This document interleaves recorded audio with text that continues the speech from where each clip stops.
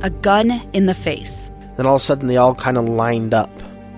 They pointed their guns at me. And this is the point where I thought, I'm going to die today. Started 2 years of horror for an American in Venezuela. They said, you need to give us your phone and get ready because you're coming with us. I'm Becky Bruce, and I spent a year researching and piecing together Josh and Tammy Holt's story about their ordeal in a notorious prison. That's when everything started to turn bad. We had another pound on the door. Boom, boom, boom. And there was the police once again. You can binge all of the episodes of Hope in Darkness on KSLPodcasts.com or wherever you get your podcasts.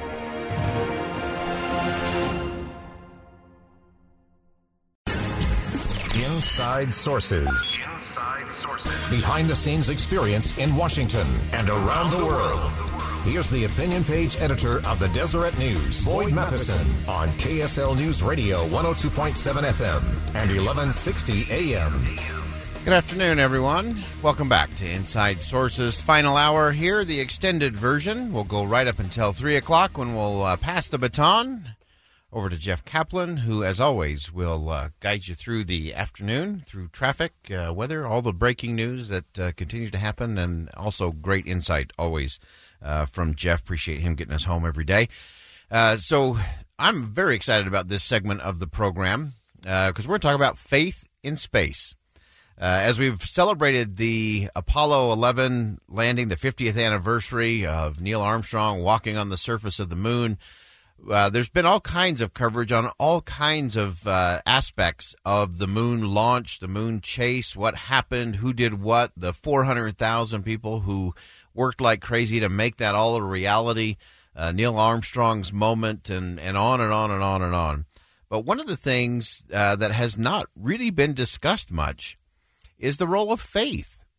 Now, a lot of people can say anytime you strap yourself onto a rocket and light it, you're exhibiting a certain level of faith and trust that things are going to work and move forward. But there are some really interesting aspects as it relates to faith in space that actually go back to the Apollo 8 program. And I want to play a little bit of sound. This was extraordinary to me. This was on Christmas Eve as the Apollo 8 mission was circling the orbit of the moon. And take a listen to this. On Apollo 8, when we orbited the moon, our astronauts wanted to have something that would unify the world. And they read from the book of Genesis. They read Genesis 1:1 through 1:10. Because every religion at the time, Christianity, Islam, even, Judaism, those are sacred texts from about the beginning, Genesis 1:1 through 1:10. They read that on Christmas Eve from the moon. We are now approaching lunar sunrise, and for all the people back on Earth, the crew of Apollo 8 has a message that we would like to send to you. In the beginning, God created the heaven and the earth. And God said, "Let there be light." And there was light. And God saw the light, that it was good, and divided the light from the darkness. And 1 out of 4 people on the planet either heard or saw it. That's NASA Administrator Jim Bridenstine, former congressman from Oklahoma. I had a chance to interact with him when I worked back in Washington. Again, NASA Administrator Jim Bridenstine. So reflecting on Apollo 8, and such a fascinating thing. So there it was. It was Christmas Eve here on Earth. And as Apollo 8 circled the moon and came to that lunar sunrise, they quoted Genesis 1:1 through 10, "Let there be light." What a fascinating thing. And so many people around the world heard that back at the time, but it was not without some controversy for sure. And so people were a little worried about that. Of course, you always have those who are saying, no, that's not a separation of church and state. And so you can get into that whole argument. I thought it was a brilliant moment on Apollo 8. But now let's fast forward to Apollo 11, the 50th anniversary that we're celebrating this week. On Saturday will be the day that Neil Armstrong first set foot on the moon. But let's pick up. This is NASA Administrator Jim Bridenstine telling what happened next and what happened when Neil Armstrong made it to the moon. Because of that, there was this big lawsuit. And so Buzz Aldrin, when he was on the moon, their first order when they landed on the moon was to take a 4-hour nap. Well, you can imagine, you're the first person on the moon. Are you really going to be sleeping right now? They didn't consult the psychologists on that one. But a little known fact is that Buzz Aldrin, when he was on the moon, he took communion. It was Sunday, and he wanted to take communion. And of course, we broadcast everything we did from the moon. But because of the lawsuit from the Genesis reading on Apollo 8, he was directed not to broadcast his taking communion on the moon. Isn't that amazing? You were able at the time to take a certain number of ounces of personal items to the moon. And he took a little chalice, and he took bread. And in fact, before he launched, he went to his church. He was Presbyterian, so a minister, his minister in Houston, gave him, the items necessary to take communion on the moon. And when he landed on the moon on Sunday, he was supposed to be sleeping. He decided to take communion. I know he was very active in his church in Houston. Okay. I know that he had his church involved in it. I know his pastor was very involved in it. He wanted to broadcast it, and he got told not to. Okay. Again, that's NASA Administrator Jim Bridenstine, former congressman from Oklahoma, sharing that story from both Apollo 8 and the astronauts aboard Apollo 8 broadcasting back to Earth, Genesis chapter 1, verses 1 through 10, as they came around on Christmas Eve. And then Neil Armstrong on Apollo 11. There was a lawsuit after the Apollo 8 that they shouldn't have done that.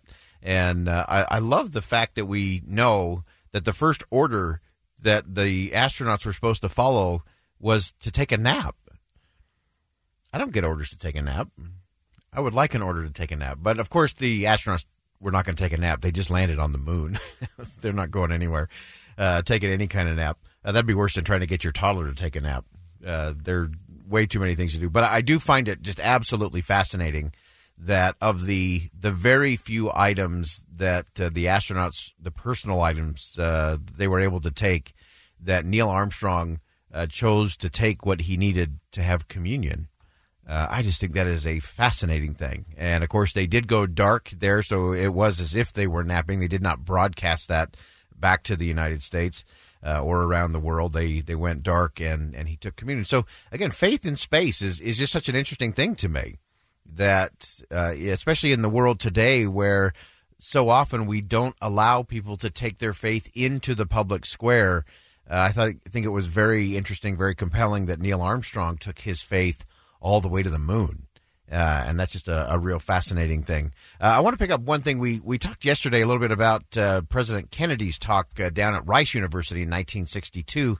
He also invoked faith as it related to the quest to get to the moon. Here's what President Kennedy said.